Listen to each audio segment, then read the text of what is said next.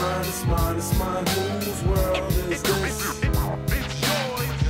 It's mine, whose world is this? It's mine, whose world is this? We're looking at. You're all a bunch of fucking assholes. You know why? You don't have the guts to be what you want to be. You need people like me.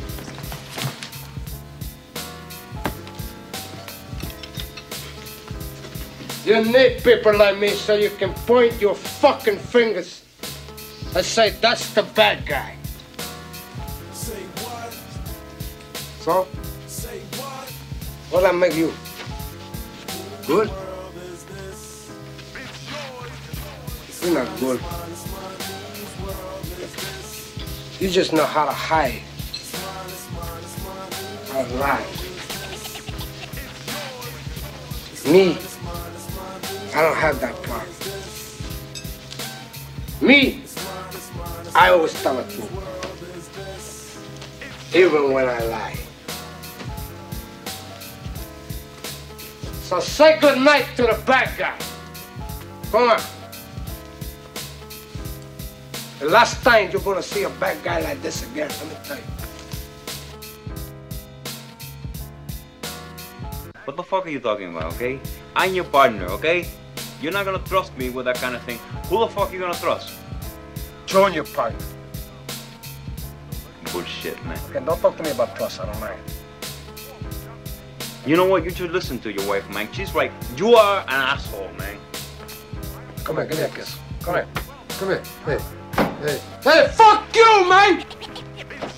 Who put this thing together? Me! That's who! Who do I trust? Me!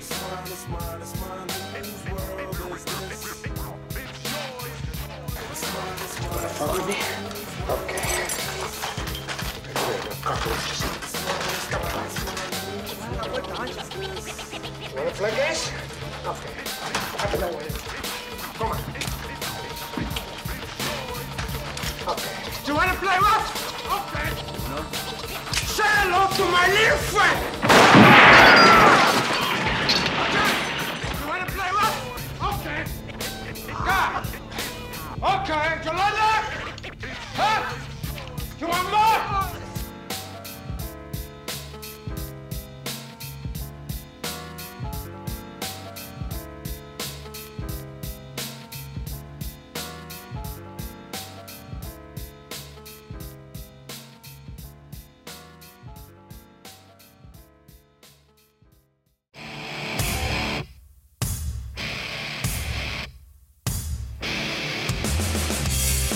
Intellectual stimulation by way of mobile devices. Welcome to another exciting episode of the Atomic Podcast. And here is your host of the show, Efren Guzman.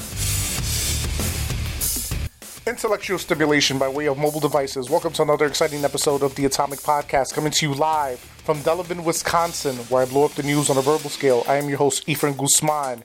My guest today, we've been in high school. We haven't walked in really the same crowds, but we know each other, and like we know each other. We've seen each other in the streets, but not too often though. But longtime close personal friend, Vicente Camacho. What's up, man? How you doing? I'm good, my brother. Appreciate that intro, man. Yeah, man. Long time no see. But you're right, man. We crossed paths so many times in school, and we jumped in like similar social circles, and we always were around each other. You know, he was always a good dude. He always pleasant. My brother forever. My man E. How you doing today, puppy? I'm good, doing good, man. Just maintaining in this quarantine world, and just hearing there's sirens now. I don't know if you can hear that now, but it's just crazy, man. It's just bugging out. Like I was talking to you a little bit about it, like how everything has just changed in the world. People come and go. People move away from the city. People love the hood, but they want to leave the hood. It's a lot of shit going on, though. It is a lot of that. The world's on its ear right now, and then we aren't making it much better, man. Yeah, that's true. But today, though, we're gonna try to add a little light to a little levity to the situation. Spice it up a little bit. Yes. We're gonna talk about, I think, one of the most popular films for, I guess, people in the inner city, people in the big cities, rappers. This film, the 1983 film Scarface, a Brian De Palma film, which I think.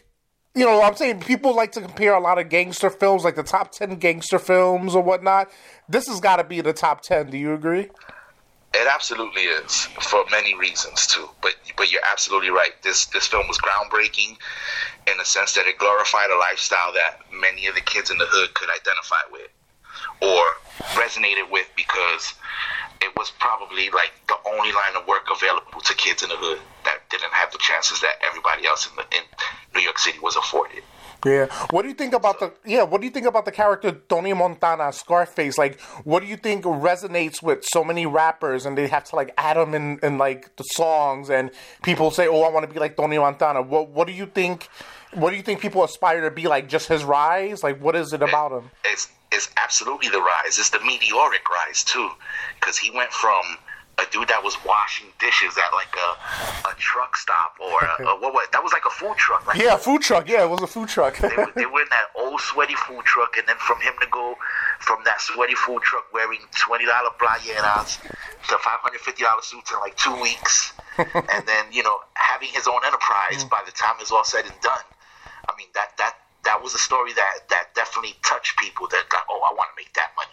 That allure, that's the whole stigma behind with the drug game that these kids in our neighborhoods grew up in love with, that you and I never saw that lifestyle as a way to live. But other people were just enamored by the cars, the money, the women. Yeah. And to me that was the lure of it all, Scarface. Yeah, and it also was caught in like political stuff, right? Because like it was done in Cuba with the whole Fidel Castro thing. Like they put that political thing to it. The movie starts off that way to give us the feel that the people that Fidel Castro was sending to America wasn't just people that want to be deported. He pretty much emptied his prisons, which is a fact. That's true.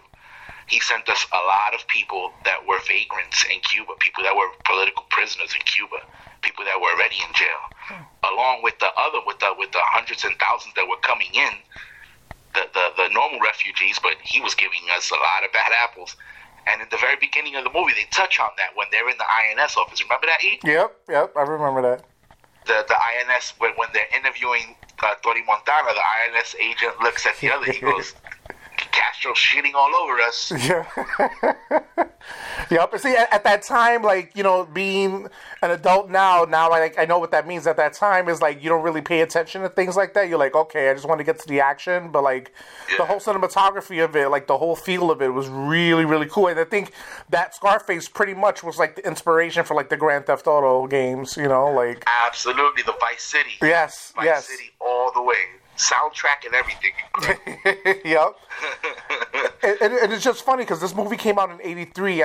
I'm not sure what Pacino did before that. I don't know if Serpico came out like before. Serpico's in the 70s. Yes. Serpico was in the 70s, and Dog Day Afternoon. They followed each other back to back. Oh, so like this was like his. I'm saying he was doing a lot of movies after that, but this was, I think, it was released in '84, but I think he probably did that one after those movies, right? I think he did that like. Yes. He was in. I'm not gonna say on a decline, but he was like on a steady line. Like he wasn't doing a lot of work. Yeah. So when he caught Scarface, this opened up a whole new avenue for Pacino, in my opinion at least. Yeah. In terms of making more movies, then you got to see him in more movies after that. Scent of a Woman came, which he was incredible in, and he just did a whole bunch of movies after that. You had Donnie Brasco that came out years later, and just the number of films that Pacino was in subsequently after Scarface, it kind of like boosted up his career a little bit again. Because he was not. I'm not gonna say he was on the low, he was going down or anything, but it was just like his production level stayed steady, and then after Scarface, it just went up again. Like his notoriety went up again. Yeah, and nowadays, like everything is so. Like, it's not the same like it used to be. Like, we have movies like Revenge of the Nerds, and we had everything is so, like, PC now and everything. We're like in a woke society now. Now, like if it's somebody who's playing a Hispanic role, I think they would get shitted on for it. Like, why is he playing a Hispanic role? Why you can get a Hispanic actor to play that? Like back in the days now, Al Pacino playing a Cuban, nobody pretty much bat an eye on that. Like everybody's like, okay, you know. And that's that. And now we're getting into my biggest beef of it all. Right? Oh, okay. What's your biggest beef? Al Pacino did a terrible job as a Hispanic actor. As a Hispanic, his role as a Hispanic is terrible. I mean, a whole bunch of people will disagree with me, but that's just my opinion. He was terrible in this film, as far as the way he acted, the way he portrayed a Latino male. You know what I'm saying? Yeah. His accent was terrible. It was over the top. I mean, it was kind of like watching like blackface Sambo, you know. It was kind of like, and like looking at it now, like the proud Latino I am now, I'm like, coño, that's how you see us. That's how you see my Cuban cousins. They don't act like that. We don't act like that.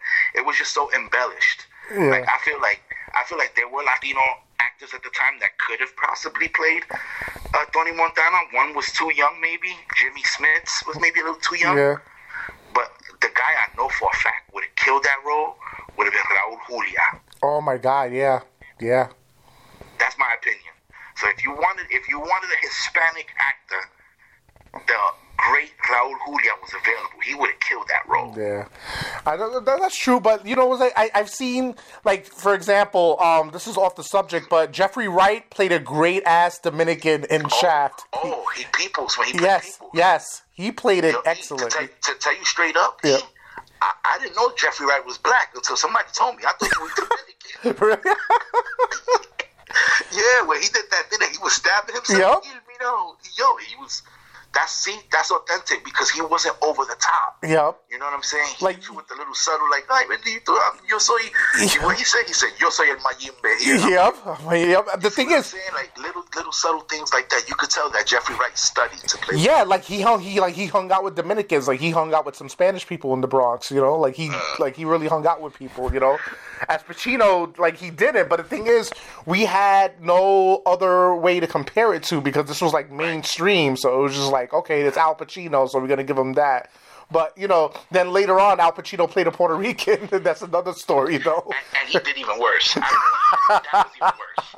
That right there, Carlito Brigante, he couldn't even say maricón right. Yeah. Maricón. Maricón. Yeah. You know what I'm saying? So that's my gripe. That's my ultimate gripe. Yeah. Pacino playing the role. You know, great actor, talented, yes, but not right for the Puerto Rican or Cuban. Yeah. In my opinion.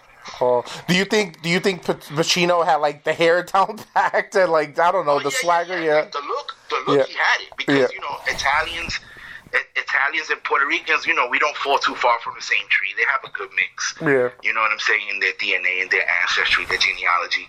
But the accent, he couldn't get it off. Yeah. He was on the right path, but it was just too pronounced. Yeah. You know what I mean? It was, you could just tell. You'd be like, that dude does not speak Spanish at all. I know. And, you know, he had a good cast. He had Stephen Bauer, Michelle Pfeiffer, F. Murray Abraham, you know. Robert Loggia. Yep. My man from Breaking Bad, Mark Margolis was in it. Yes.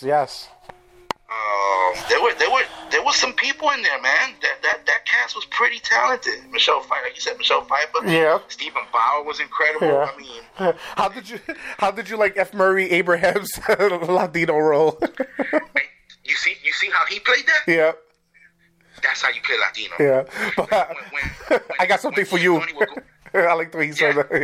Yeah, when he and Tony were arguing when he was giving Tony the job by the food truck. Yeah. And he was like, "You think we couldn't have got nobody else here to bring up $50?" Yeah. You see that right there? That to me, he was going for his as a Latino. Yeah.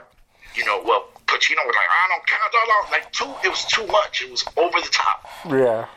And I'm not gonna tell you. I'm gonna tell you right now. I didn't start feeling this way till like 2003, 2004 when I watched it. That I was older.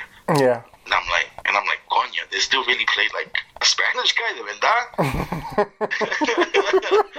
So it just like that.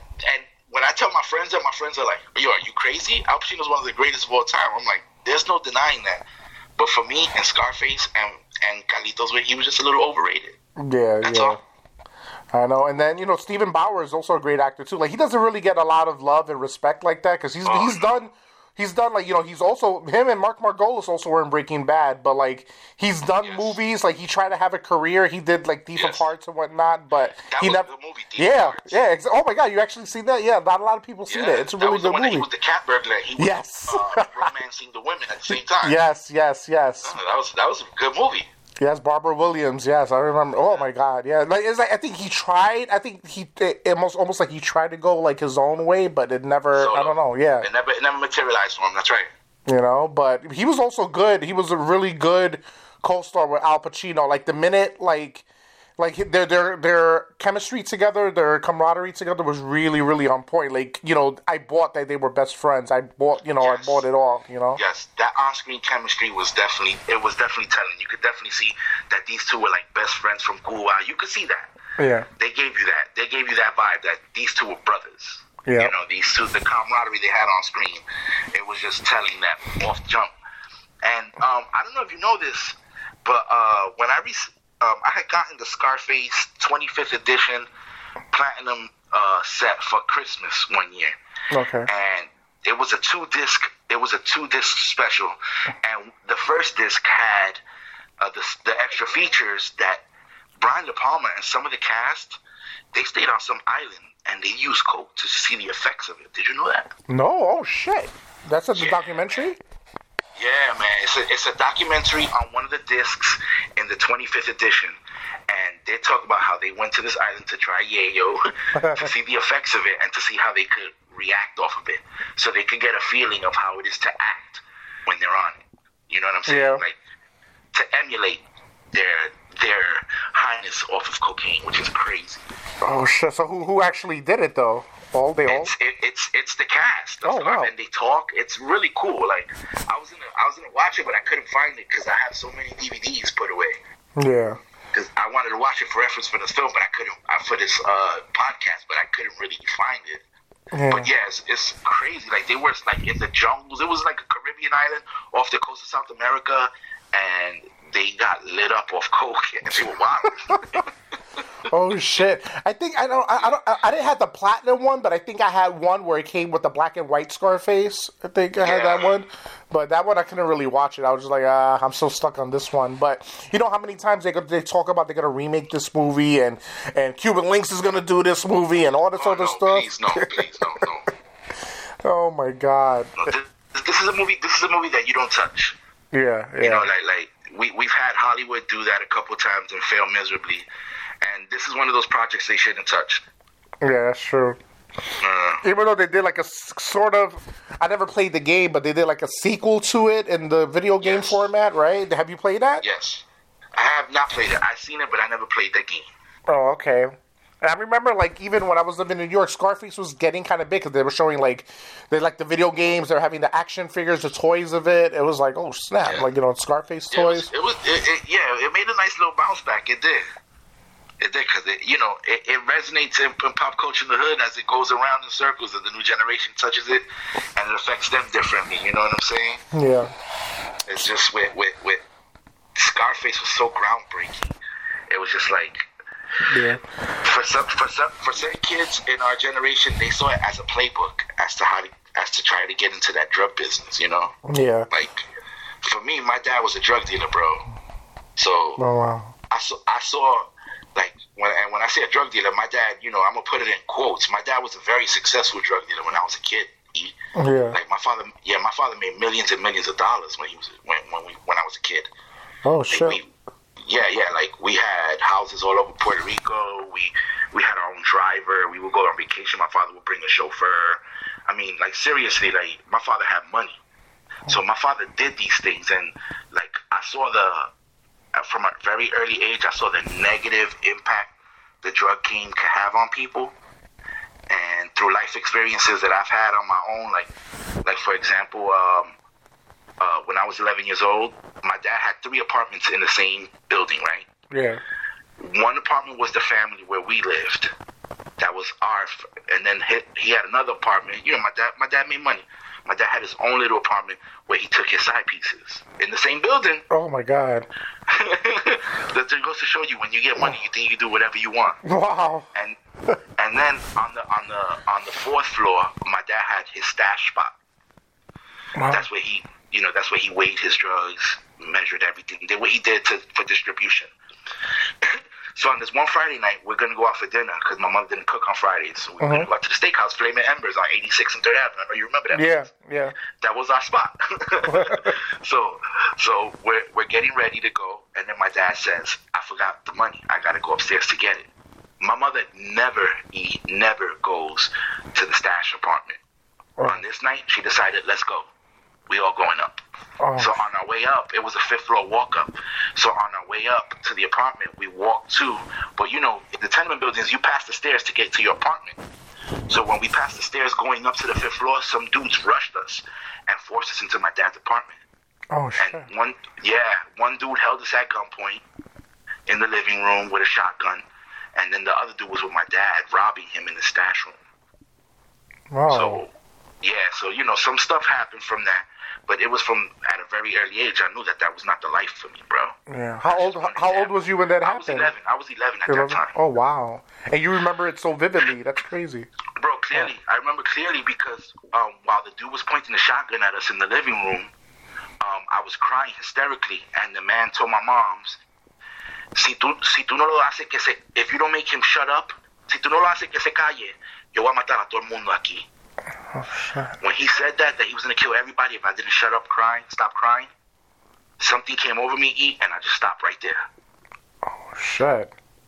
Yeah, so like moments later, the dude that was in the room, my father comes out, he's like, I got the shit in Spanish. He's like, tengo eso, vámonos. They ran off, and then my dad came out, and he got pistol whipped, so, he had blood on his forehead, like dripping down his face. Oh, my God. Yeah, and then, his crew was outside. My father went outside. And then, they ran the direction the guys ran off in. And then, like, a few minutes later, I worked hand to God, bro. You hear, pow, pow, pow, pow, pow, just gunshots. And then about a half hour later, my father came back. And my father had his bag that the guy took. Holy shit. That shit's crazy. Like, when condolences on your dad, by the way, but like Thank you. when your dad was around, did you ever talk to him about that when you was older, or that never came up? It never came up because that was something like, that was a look that I saw in my father's eye that I never saw again. Mm-hmm. Like that for the first time in my life, I was scared of my father. Wow. I didn't see my dad. I saw somebody evil. Yeah. His whole demeanor changed, and I could understand, like, looking back, hindsight now, looking back on it, they threatened his family. Yeah. He did what he had to do, like, I don't know what happened. I'm not going to say my dad killed those people or whatever. Yeah. But I just know that my father came back with his stuff, man. Wow. And my father was a little dude. My dad was only 5'3". Yeah. Oh, shit. So, heart doesn't measure in height, you know what I'm saying? Yeah. So, and that's just a deterrent for me, like, why I didn't see Scarface, jumping back into Scarface. Yeah. Why I didn't see Scarface as a hero, you know what I mean? Yeah. I knew from young that wasn't what I wanted to do, man. I knew that. Wow. I'm saying I appreciate you telling me your personal journey, but wow, I guess this is in a way that's why you I've been through it. I've seen it. Like, I know what's going on. This is not a Latino way to act, say so. Like, and it's not an impressive lifestyle either. Yeah, and that too. To glorify, you know what I'm saying? Because you're dealing in the business of destruction and death. Mm-hmm. Because ultimately, that's what you're doing. You're killing people slowly. Yeah. And then that's not like, it's not like Microsoft is competing with Apple. There's no, the hostile takeovers is killing people in that game. Yeah. We're not dealing with computer chips and hardware, you know what I'm saying? I know, right? Dealing with emotions, people's lives, money, and trust and loyalty. There's a lot of things going on, especially in that movie because, like, he was already gung-ho from the beginning, ever since, he knifed the dude up in the fucking jail thing. Like, he was already, like, nuts in the head already, I think, I think having money and being involved in drugs really brought that to the forefront and brought that out. Yes. Yes, and him getting more money gave him the sense of invincibility. Yeah. This is, Scarface is a tragic tale of the meteoric rise and fall of a man with a dream. Mm-hmm. And what happens is they get drunk with this power and with the money. Yeah. That they lose sight of their end game. And Scarface is a perfect example of that. Like, have an end game. Yeah. Because if you think about it, at the end, that dude had a mansion, he had a fleet of cars, he had everything you could possibly want in a material sense, but he wasn't satisfied. Yeah. He wanted everything. Yeah, he said he wanted the world and everything in it. And everything in it. Yep. And everything in it. And his relationships that he had, the most solid one was with Manolo. Yeah. Yeah, that was the realest one. Saying? Yeah, out of everyone. That was the realest one. That was the most sincere friend he had. Mm-hmm. And his anger and his resentment toward anybody being with his sister ruined that. His loyalty to his family ruined that. Mm-hmm. Yeah, I know, that was like the downfall. The minute he, wasted Manolo, that was it. That was it. Yeah. Spoiler alert, but I figure everybody who hasn't seen this film in '83, you should have been watching this already. But yeah, seriously. But I think that was his downfall. And the Spanish mother, I forgot her name. She's been an actor for a long time. Yes. Miriam. What is it? Her name is Miriam. Miriam Colon. Yeah, Miriam Colon. Yeah, she's done a lot of movies, and like if you see her back in the days for black and white pictures, she was a very pretty woman. Yeah. Rest in peace to her. She passed away March 3rd, 2017. Yes. Yeah, and she's also the founder of the Puerto Rican Traveling Theater in New York. Oh yeah, that's right. Yeah. That's right.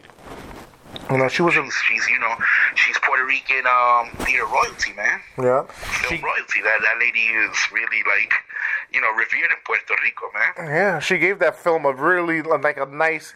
She didn't really have a major role, but no, she was right there with Pacino, man. She was like right there with him. That scene in the kitchen. Yes. When she was letting him know what kind of son he's been.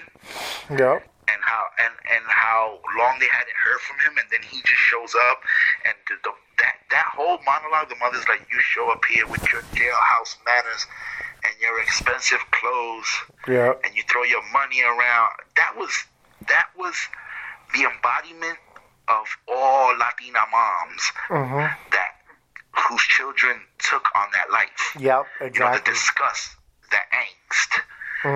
She that was personal for her. I feel like Miriam may have drawn something from that to give that monologue because it was so good. Mm-hmm. Yeah, and it's like that with a lot of I don't know, I can't say for a lot, but it's I know if my mom, if I was to do something, bring money, whatever, all right, where you get this money from? How do you get this? Yeah.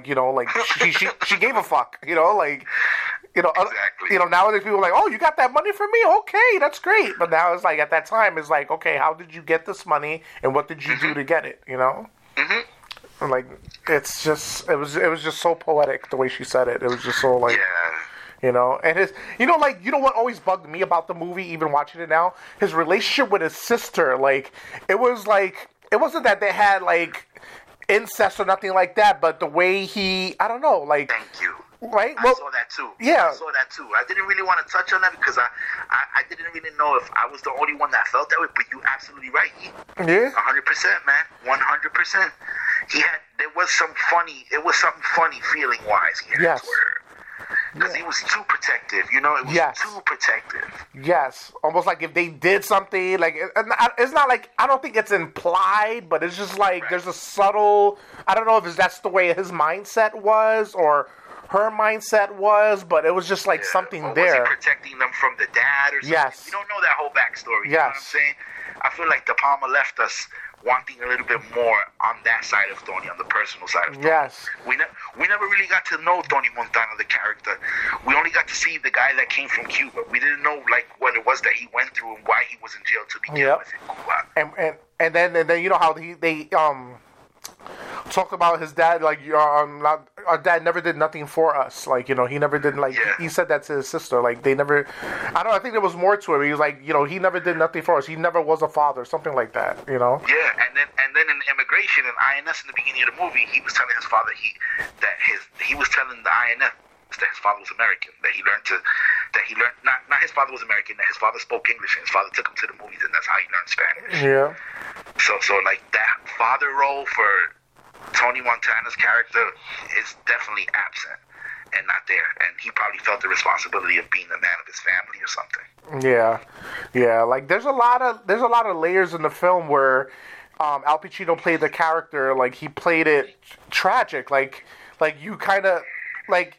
Not that you felt bad for him, but like, you know, for him to go through the things that he went through, he became the person that he was in the film. Like whatever character moments he had, being in jail, dealing with all this stuff, he had to do that to survive. And like he never changed. Like even Manolo was like a certain way, but he wasn't like that. He still had his soul. Like his soul was lost. Like I think after he did he stayed intact. Like you're right. Montana had demons. Yeah. It's a crazy play on what you say. You're absolutely right. Like as you say it, I'm wrapping my mind around it, and I'm seeing everything play itself out. Like as you were saying that, as you were describing what he could have been going through, I could see that in different scenes the way he was. Yes. And whereas Manolo wasn't as conflicted. Yep. And then, like, you notice also in the scenes what I like about De Palma, like, the triggers when he gets mad, you hear that, you know. Yes. Yeah, when they're in the car and he's like, oh, Gina's beautiful. She's not for you. Yeah. Right before that came on, you're absolutely right. Yep. De Palma had that nice sudden touch with that. Yeah. That, you know, he was about to flip. Oh, my God. Yeah. What's he going to do now? You know, there was triggers and everything. Like even him working with Lopez, and then at the club, and you know the way he got Elvira is like, what the fuck, you know, like you know, it's just like so funny. Then he goes down to the pool. He's like, you know, Frank is finished. Yep. I'm like, what? You telling her you about to kill her man? Yep. He's crazy. But that it to make it the way he made it, I guess he had to be that way. You know what I'm saying? Yeah. He had to. You know, in that game, when you wanna reach the pinnacle, you have to be how do you say it? Not sadistic, but you have to be cruel in some way. You can't have any regard for life because they're gonna run all over you. And I think in a sense that's how Tony was thinking. You know what I'm saying? Yeah.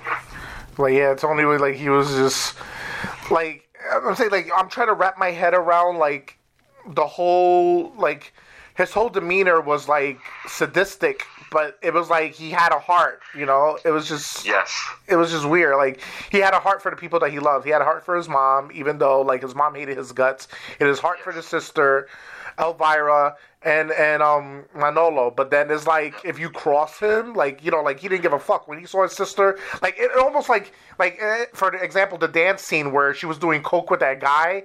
You can't tell if he either, like, you know, he was mad that she was doing coke, but it was almost like a jealousy in the way that someone else is touching his sister too. I'm like, what the freak, you know, like. Yes. The look in his eyes and everything. It was creepy. It really was creepy. Like the look, the affection he had for his sister was borderline incestual. Yes. It was and you know, like you mentioned earlier, the cast in this is fantastic. When you look through the cast and you see all the actors that have been in this movie and the parts they played, even from a small part like in the club, Richard Belzer was in it. Yes, that's right, Richard Belzer. Yep, Mr. Stand-up bit. Yep, Detective Munch. Yep. Yeah, yep. You know what I'm saying? This dude is an accomplished actor. What show is he on? It's not Law and Order, is it? Yeah, it was Law and Order SVU. He was on it for a while. Yeah, and he was on it for like 20 plus years. Yep, with that same character from Homicide. Detective Munch, yeah. And this guy had a bit part in Scarface doing a stand-up routine. Yeah. And it's just little things like that, the gems and how this gave us the story of the American dream in the hood. Yeah. You know, that it's what it eventually materialized to become. So I have a question for you, E. Yeah. What is your favorite scene in this movie and why? I think it's going to be the pretty obvious scene. Say hello to my little friend. I think that scene alone, you know, like, it's just like, I don't know, like, he got the power of the coke and he was just going nuts, and it was just like, you know, you fucking with me, you fucking with the best, you know, like, I think just him just going balls out to the wall, like, I actually thought he was going to survive this shit. I was like, oh shit, you know what I'm saying? Me too, I thought he was good. Yep, I was like, wow, he's getting shot, he's taking those bullets, he's eating it, I'm like, oh shit, you know, but I think, I don't know, like, for me, like, when you say tell me your favorite scene, that's the first thing that comes to mind, you know, like, Got you. You know, but, like, if I think about it logically, I you know what, I still think that's, like, my favorite scene. I just like him just making that comeback after he lost everything. He lost his sister, he lost Manolo. Like, it hits him there, because when he's on the chair, he's like, oh, shit, Manolo. Like, you know, like, for a brief second, he has emotions, like, he's thinking about Manolo, like, oh, shit. Like, I remember that. He was just thinking about him. He had like, a moment of clarity. That's right. That's right. Yes. You know? So it was like he just came to the realization, like, I fucked up. Like, shit, you know? And we all fucked up in our time. So, like, I think about that, like, you know how sometimes you all have a clarity of moment, like, oh, shit, I can't believe I did that. Like, I can't believe I did that, right. You know? And it just hit him, and he was just like, fuck it. You know, I got nothing to lose now. Like, I lost everything. So I was like, fuck it. I'm going to go balls to the wall, and then I'm going to just take out what I can. I know I'm going to die here, but I'm going to do what I can, you know? And he just went out in a blaze of glory, you know? Not the way I don't want to go out in a blaze of glory, but just seeing that from everything he went through, it was the appropriate manner for him to go out, I think. Right. You know, that like they say, you reap what you sow. And yes. Right there, he had reached his limit. He made what he made. He made it to the top, and, you know, your ascension was quick, but so was your descension, too. You go down as fast as the way you go up, so, especially in that game, too. Yeah. What was your favorite scene? Well, for me, my favorite scene, it was more like a sequence of scenes.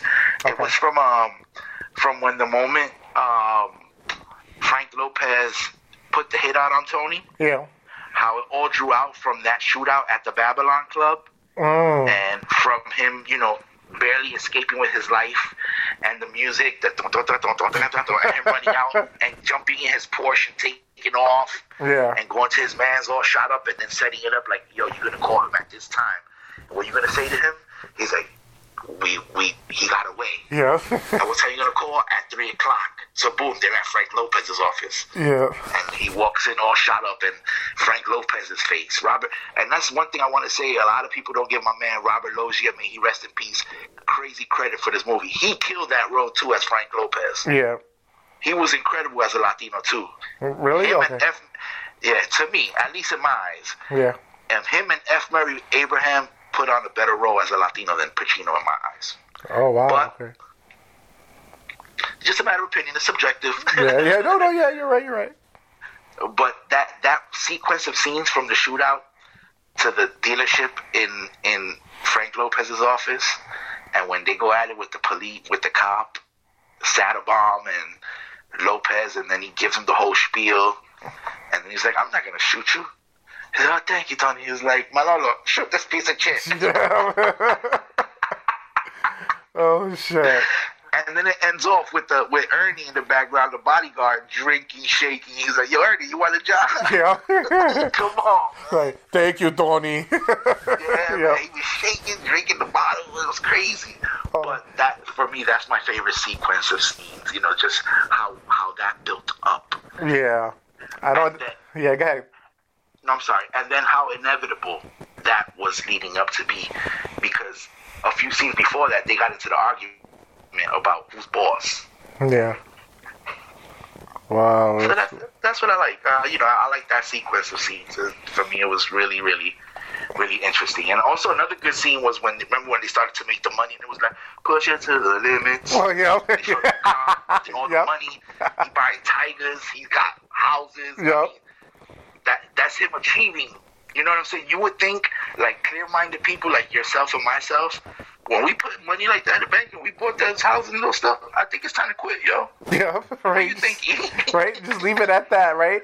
But think about it. At that time, I guess it was like different times. It's like, what the, there wasn't really technology like that. So, like, what the hell would they would have bought? Like, I think, didn't Mike Tyson bought a tiger before, too, or some shit? When he Yeah, Mike Tyson owned the tiger. Yep. Yeah. You know, so it was just like, he bought his sister the beauty shop, you know, like, he like, I don't know, like, what he did for his, I think his mother didn't want shit from him, I don't know. She didn't want anything, he just gave her the money and told you to give her a little bit at a time. Yeah. Oh, and then also, too, I don't know if you remember, back in the 80s, bro, there was some dude in the Bronx that was inspired by Tony Montana. Of course, a lot of people were inspired by Tony Montana, as we mentioned when we started the podcast. Yeah. But, there was this guy that in the Bronx, he made millions of dollars, and he put up fronts like fake sneaker stores, fake travel agencies. Oh shit! Yeah, and his stores were called Montana.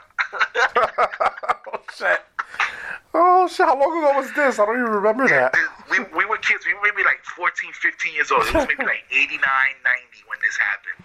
I remember reading it in the paper. This dude was inspired by Tony Montana, and he named all his fronts Montana, like Montana Realty, Montana Sneaker Store.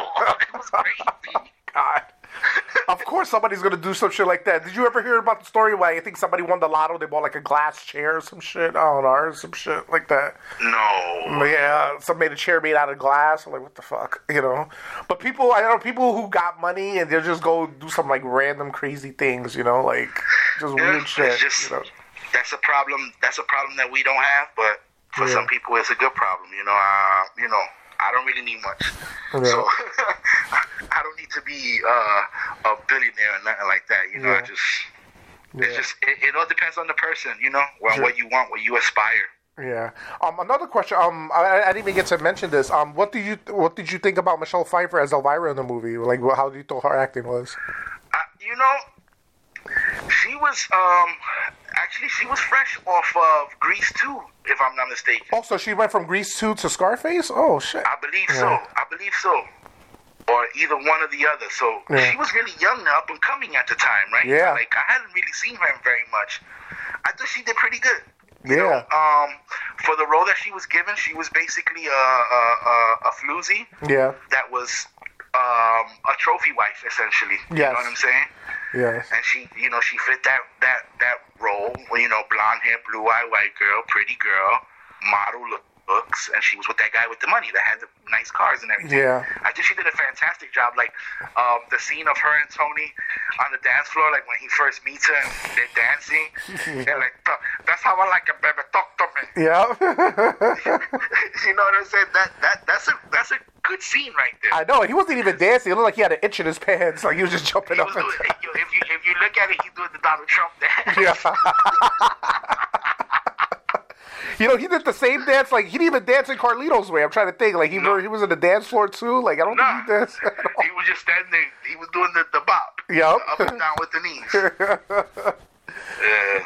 Oh man, but this movie had so many different impacts, and I forgot to talk about it. Like it's not like a favorite scene, but the fucking shower scene with the chainsaw and all that. You know, that you know when you asked like. That was second. That's like my second favorite scene. That whole negotiation. That's when his boy gets sliced up right in the shower. Exactly. Yeah. And real fun fact, Big Pun sampled that part when with the chainsaw that he turns to Tony Montana and goes, "Ahora tú!" Yeah. And he goes to cut him with the chainsaw, a song called Leatherface. And that guy, the guy with the chainsaw is in Carlito's Way too. He's the one that's he was the boss. He was his boss in Carlito's Way. Yep. Oh man, I forgot his name though, but yeah. And Chi-Chi was in it too. Yep, Chi-Chi, yep. The guy that played Chi-Chi.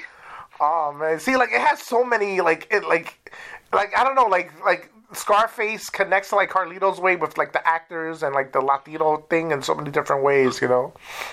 Yeah, no, definitely. It's a movie that's gonna stick forever in our culture because of its content and how it related to the people in our neighborhoods at the time, you know what I'm saying? It was really impactful in the sense that it's like, for some, this could be a guide to make it in the game, and for others, this is a guide to survive being and stay away from the game. You know what I'm saying? Depending on what side of the tracks you were on, this was either a warning or this was either a career improving video or something. I don't know what to call it, but it could either take you two ways. It was two audiences, definitely. Yeah. And also, like, so I think to me, like, the ultimate match was like when Tony met Sosa. Like, him seeing a guy who was just like him, but who's level-headed, who's calculating, and he thinks, you know? He was told the total opposite of Tony. But I think Tony could have had the potential to be like that if he wasn't so, like a grunt, like, so hooked on drugs and didn't give a fuck. You know, I think it was like the polar opposite when Tony was with him, and you see how his mannerisms when he was just sitting there, and, like, you know, he didn't know what to do with like, he was eating the lemon, like, he didn't know, like, what to do with it. It's to wash his hands. Yes, exactly. You know, he was such a, like, he didn't know. He was just like, oh. He was a brute. He was definitely a brute. He was an absolute brute. Yes. With no culture. Yes. He was not civilized. You know, this was a guy that you could tell had a rough background. Yes. And like you said, Sosa was the polar opposite. Sosa was educated in England. Yep. He came from money, you know. Yeah. And in a sense, it showed you, you know, if you think about it, let's think about it now, and let's go back in retrospect, in hindsight, and you think how educated and ruthless and devilish Sosa was, and Tony Montana had the same, like, level of gusto as far as, like, violence and things like that. Yeah. But he wasn't as ruthless. Yes. To whereas the women and children. Yeah. Tony Montana had that. Although he wasn't educated and he wasn't cultured, he had a code of ethics that this dude, Sosa, had no regard for. Yep. About the women and children. Especially when it came to protecting their interest. Yeah. Yeah. And, you know, it's like each one has something that the other one could have used, you know, like Tony wasn't ruthless like that, but he was just ruthless in other ways. Like he was just fucked up in the head in, like, so many different ways. And Sosa was just cold and calculating and didn't care. He had no worries in the world. You notice that he was an island to himself, you know. He was just himself. He had his own spot. You know? He had his own spot. He was secluded from the world. And another thing that he did too, that what we don't understand is that for Sosa, there was no such thing as collateral damage. It was at all costs, whatever, it doesn't matter. Yeah. You know what I mean? We'll make up for it. Tony Montana, you know what I'm saying? He didn't grow up with a mom. You know what I'm saying? So for him, the women and children thing, that was a very big thing for him, because that's the only way he could stay human. You know what I mean? Yeah. In his eyes, that was the only way that could keep him from being human. No, I didn't kill no women, no kids. His thing is he didn't want to involve civilians in anything. If you keep away from killing regular people that weren't in the game, he'll be happy to do that. Whereas Sosa's like, yo, you got to blow that spot up, blow that whole building up. I don't care. Yeah. And also, this movie has the most times fuck has been used. I think 226 times the word fuck has been used in this movie. Wow. Yeah. People can look that up. I believe the fuck has been used 226 times. I don't know. Probably somebody did a YouTube video of all the times somebody said fuck in that movie, because fuck has been used a lot in that movie. it really was used a lot in that movie. You know, I remember, going back, I remember actually seeing this movie on Showtime, and they had an intermission. I remember that. I remember, Showtime used to have intermission, 5 minutes, run to the bathroom, take a shit, come back out. I remember they used to do that. Like, they did that in movie theaters, but I remember actually watching this movie, like, on Showtime Channel H, when it was in the old school boxes. Yep. On the boxes, the black box with the silver dial. Yes. Oh, my God. And HBO was I. Yes. And then I remember, it was like, all right, 5 minutes, go to the bathroom, you know, like, and they'll have, the countdown, you know, to go to the bathroom, and they'll start again. I do remember that. You know, like, nowadays, you know, you don't play a 3-hour movie or 4-hour movie, but, back then, it was just, I remember, it was at the intermission, even in the movie theater. I think in Cosmos, they had that, too, back in the days on 116, and yeah, I remember the Cosmos, great movie theater, great movie theater in East Harlem. Yep, East Harlem, New York City, yep. Oh, man. $3, see 2 movies, put your popcorn on the floor, the rats will eat your popcorn. Yep, the sticky floor, you hear the floor, that tacky. Yep. Yeah. That's what you heard when you walked in the gospel. Oh my God. And you smell nothing but Buddha in there. You smell nothing but weed in there. Oh my God. I remember seeing like A Nightmare on Elm Street 3, Masters of the Universe. I saw Masters of the Universe there. Yep. Oh my God. I saw Conan the Barbarian there. I saw Chud there. Yep. And the thing is, you know what it is? It's so funny because like back then, you wouldn't even take a kid to see those type of movies. But like there was no filters. There was no PC back then. Yeah. Like I remember I used to watch movies like when my mom would get like an erection, like I see us like a sexy, like oh shit, my dick's getting hard. You know what I'm saying? Like what the first time that shit happened to me was watching Cat People with my dad. Yo. Oh shit, Cat People! Oh my God! Oh shit! For real, but you're right though. It wasn't PC. It wasn't like parents didn't really pay attention to the PGR and NC-17 stuff like that. We watch movies. We just watch movies with our parents. I know, and it was like you just watch it like okay, that's just what it is. I remember even seeing like Police Academy as a kid, and it's like so raunchy, or Revenge of the Nerds, you know. If you think about it, Revenge of the Nerds, like if you think about like the certain scenes, they promoted like rape almost, not like rape, but like the guy was eating her out in a Darth Vader mask, and it wasn't fucking Lewis. It was Lewis eating her out, and she thought it was Stan. It was like, in the moon, right? Yeah. Let's do it on the moon. Yep. Going off the subject, my bad, but I just had to say that. Like, oh my God. You're good because this all relates, you know what I'm saying? Yeah. It all relates to the rating in the NC-17 and the content. And to jump back into Scarface, surprisingly, with all the violence and everything, no sex scenes. You know what? Yeah, you're right.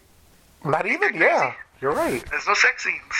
Oh shit! Not even boobs, right? Are there boobs? No, I don't think. I think maybe. We might get some. No, Michelle Pfeiffer was nipping. I think she was nipping, but like you didn't see nothing. Like her nipples were hard, and like she had a dress on. I think I'm not sure. Right. I gotta remember that. Yeah, but there's no sex scenes, hardly any nudity. Wow, that's the closest right. you got to nudity was the bathing suits on the beach. Yes, that was it. Oh my God, you're right. There wasn't. It was just the violence and the drugs. That was it. Ultra violent, super drug use.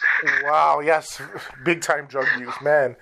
I didn't know what cocaine was till like watching this movie, and then like getting into the real world and having people do cocaine is like holy shit. It's not like the movies. People get hooked on this shit. It's not like the fucking movies. And then I don't know if you felt the same way I did, but like I couldn't really understand like my people's obsession with Scarface. Like I really didn't get that growing up. Yeah, like I did it, but I think. Not to put a stigma, but I think it's people who wanted to be successful. Either they were trying to sing, like either they wanted to be a rapper or be some type of way. I think it was just like you said, the money and just having everything be accessible to you was like an influence for them. It wasn't an influence for me. Like I was like, oh my God, I want to be like Tony Montana. I never even bought the toys. I never even bought the game, but.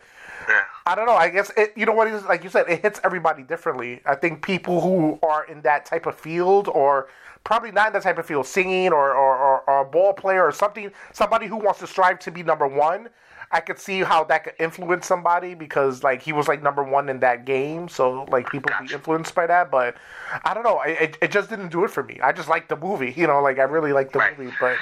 It wasn't an inspiration, though, in my case. But, like, even in your situation, how you was talking about your father, like, I don't think it was an inspiration for you, but you just seen it, like, all right, this is not cool, Like, you could have went... No, absolutely. Yeah, you could have went in that direction, but, I don't know if you did or not, but you didn't go in that direction, Yeah, no, I didn't. I didn't. Like, and I had chances to, you know what I'm saying? Like I could have, like, taken over, like, the family thing, and it's just in 1988...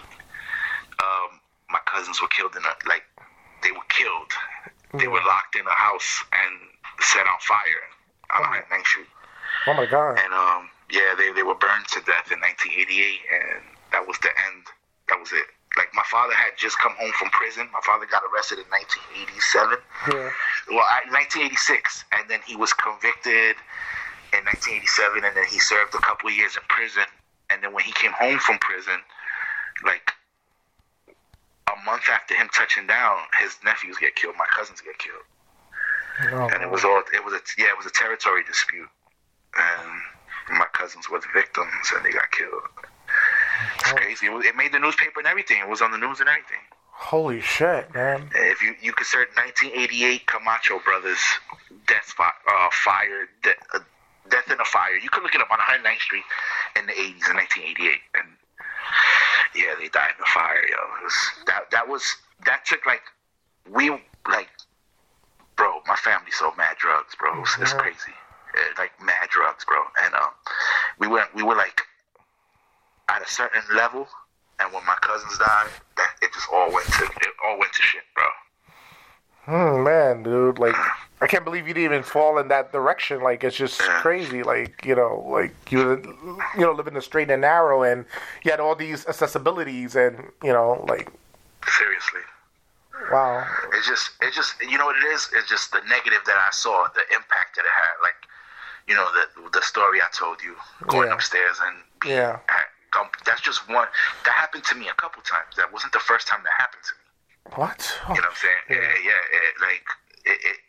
I was in a few different situations that I shouldn't have been, but time and place was just not right, and that it just took little things like that for me to know that that's not what I wanted to do. And my mom always told me too. She always used to tell me, she's like, don't think you're gonna do what your father does. Yeah. My mom was dignified like that, and my father wouldn't have had it that way either. My father wasn't selling drugs for me to sell drugs. That's one thing. And that's one thing he always said, like, don't think I did this for you to take over for me. I never intended for that. Yeah. You know what I'm saying? So I went the way that I went, and it ended with me, and that's it. It wasn't going to go to you. My father, I don't think my dad would have had any of it. I think I'd be dead right now. My parents would have killed me. Yeah. Oh, shit. That's just, it's crazy, man. It's crazy how, you know what I'm saying? Like, living where I'm at now is just like, it's a totally different lifestyle, but it's like, I think people who don't live in the hood don't really get, like, living in the hood, like, living in, like, like going to a corner store or, like, seeing chicken bones in the floor and garbage in the floor, and, like, people care about... Miles all over the place. Yeah, it's like a different life, man, and then, walking around the streets, like, I do miss it, though. I miss, like... friends in the area. I just miss seeing the area. New York always has a special place in my heart, but it's just so fucking expensive, man. It's just too much. Absolutely, E. And the quality of life in New York is garbage, man. Yeah. Like, I know out there, Wisconsin, you got land, you have, fresh air. You got the country, you got places that you could go in the summer, in the winter. Yeah. New York has that too, but New York is too many people, man. That's the thing for me, too many people. Yeah. Like when I was young, I loved it. I loved the crowds. I loved the lure of the city. I loved going to the Village. I loved being down at St. Mark's Place. I loved going to Times Square. I loved being at 14th Street. I love doing all that stuff. You know what I'm saying? But then when you get older, we slow down a little bit. And it just gets younger and younger. I just go out there. I can't be out there till 3-4 o'clock in the morning. Yeah, man. I know that's when you got to call it quits. Like, okay, I can't compete no more, Yeah, but our home city is definitely second to none. And I miss it. Like, I live close to it, and I miss it. Yeah. So I can imagine how much you miss it. You must really miss it. If I miss it, I know you miss it. Yeah. So with that being said, like growing up where we grew up, a lot of people wouldn't understand us, and wouldn't understand how it is we could survive wherever it is we go. And it's because of where we come from. Yeah, that's true. It's like you just adapt, and you just, you just gotta not be part of it, but like, you just adapt. You do what you gotta do, and. Right. And like, I went there. What was it, last year to visit my mom for like Thanksgiving, and there's a lot of things that changed about it. Like, it was like they have like charging ports and buses, and I was like, what the hell? It's like it was just so weird. I felt like a dude coming out of jail going back to the city. I was just like, oh my god, everything is so different. That's why I society. Yeah, I was like, this is what a guy from jail comes out and it feels like, because everything has changed. It's like, wow, certain stores are closed, certain new buildings are up. You're like, what the hell's happened? But, yeah, man, it's changing, and the change is not something that our people are like happy about, because these changes are bumping them out of the neighborhoods that they grew up in for generations, man. Yeah. And that's the sad part. But, that's what it is, and we are where we are. The neighborhood we grew up in made us who we are, seeing what we've seen, and lived the way we've lived, man. And I can't take anything back, man. Everything I've been through in life, growing up in East Harlem, it's a life lesson, man, and it helped me mold me to the person I am today and where I am. So I can't, I could be worse off, as some of our friends are. I know you got some friends that aren't doing so well. I have friends that aren't doing well. Yeah. So, luckily for us, we avoided that life. Yeah. And we're doing something a little more productive, so to speak. Yeah, true. Yeah. But, that's love for El Barrio, Spanish Harlem, as they say, For real, seriously.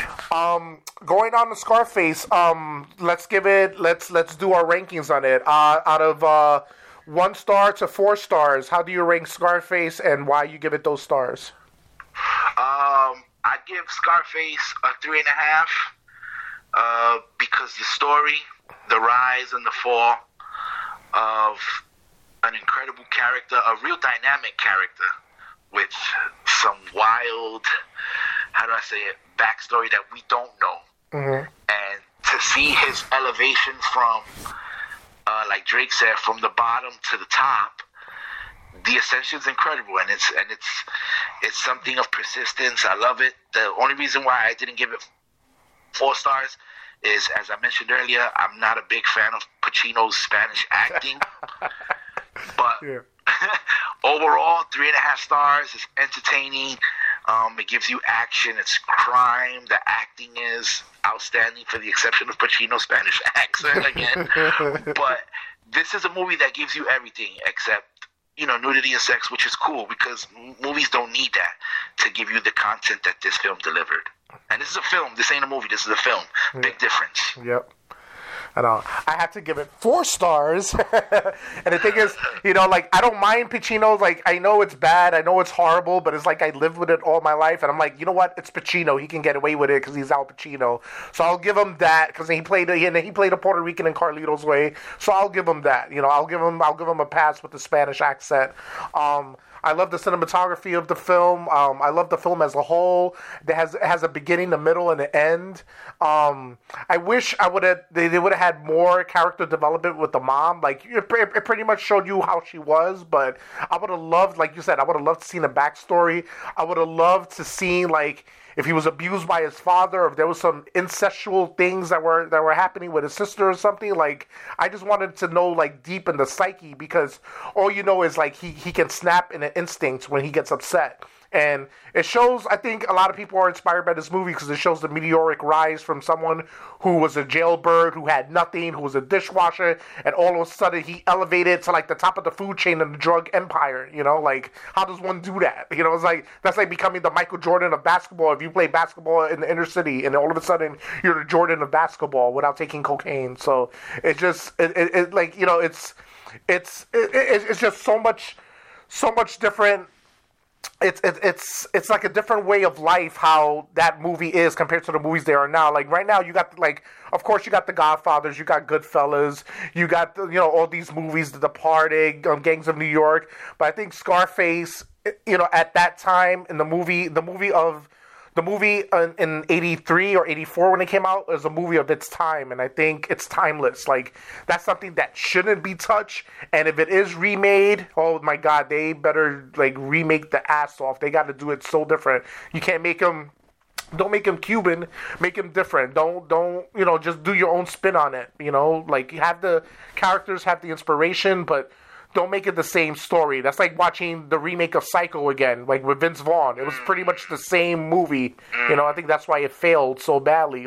If you're going to remake it different. People slack on Rob Zombie because he made Halloween different. It was different until it got to when he was adult. Then it became the same movie again. That's a great tell.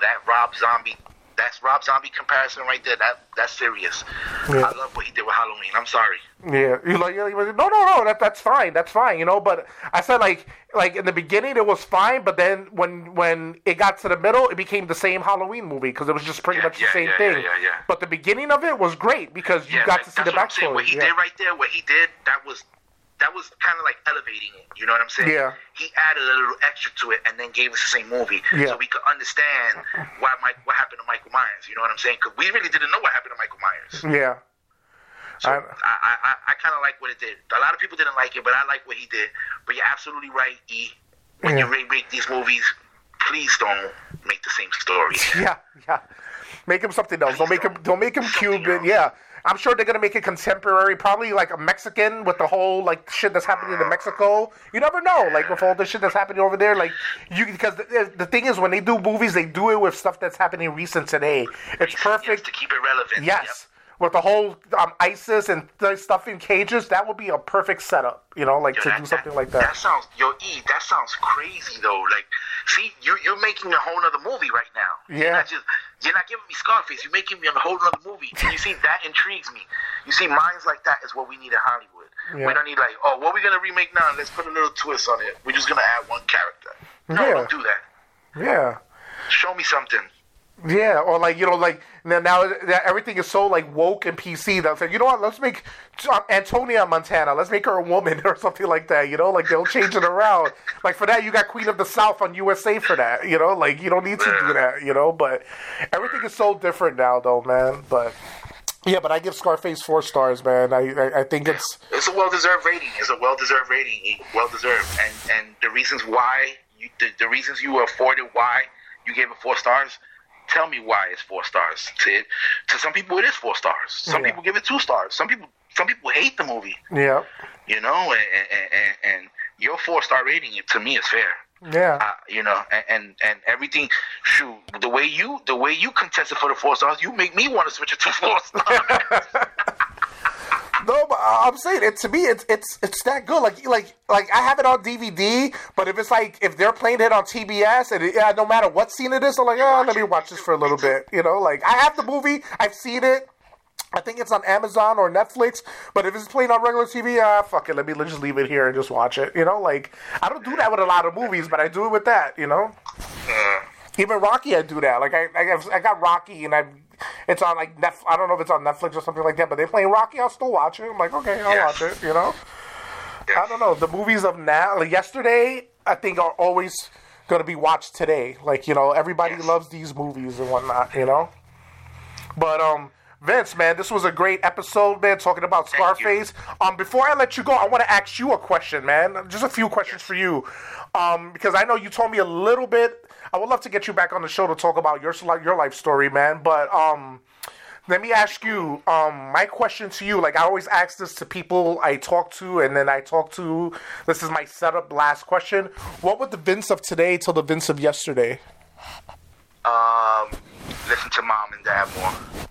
Because as kids, we tend to rush things a little bit and not keep the advice of our parents in our minds. Listen to your parents and listen to your parents. Yeah. because I say that E, because looking back when I was a kid, my parents' advice that they gave me was so good, and I only took what I wanted to take. Had I taken all the advice, things would have turned out the way they envisioned it for me. But like I say, we can't change the past and we can't change what we've done. But if I could tell myself, my younger self, something is listen to your parents, bro. Please don't be so rebellious. Yeah, I gotcha. Thank you, Vince, man. Thank you very much for being on the show.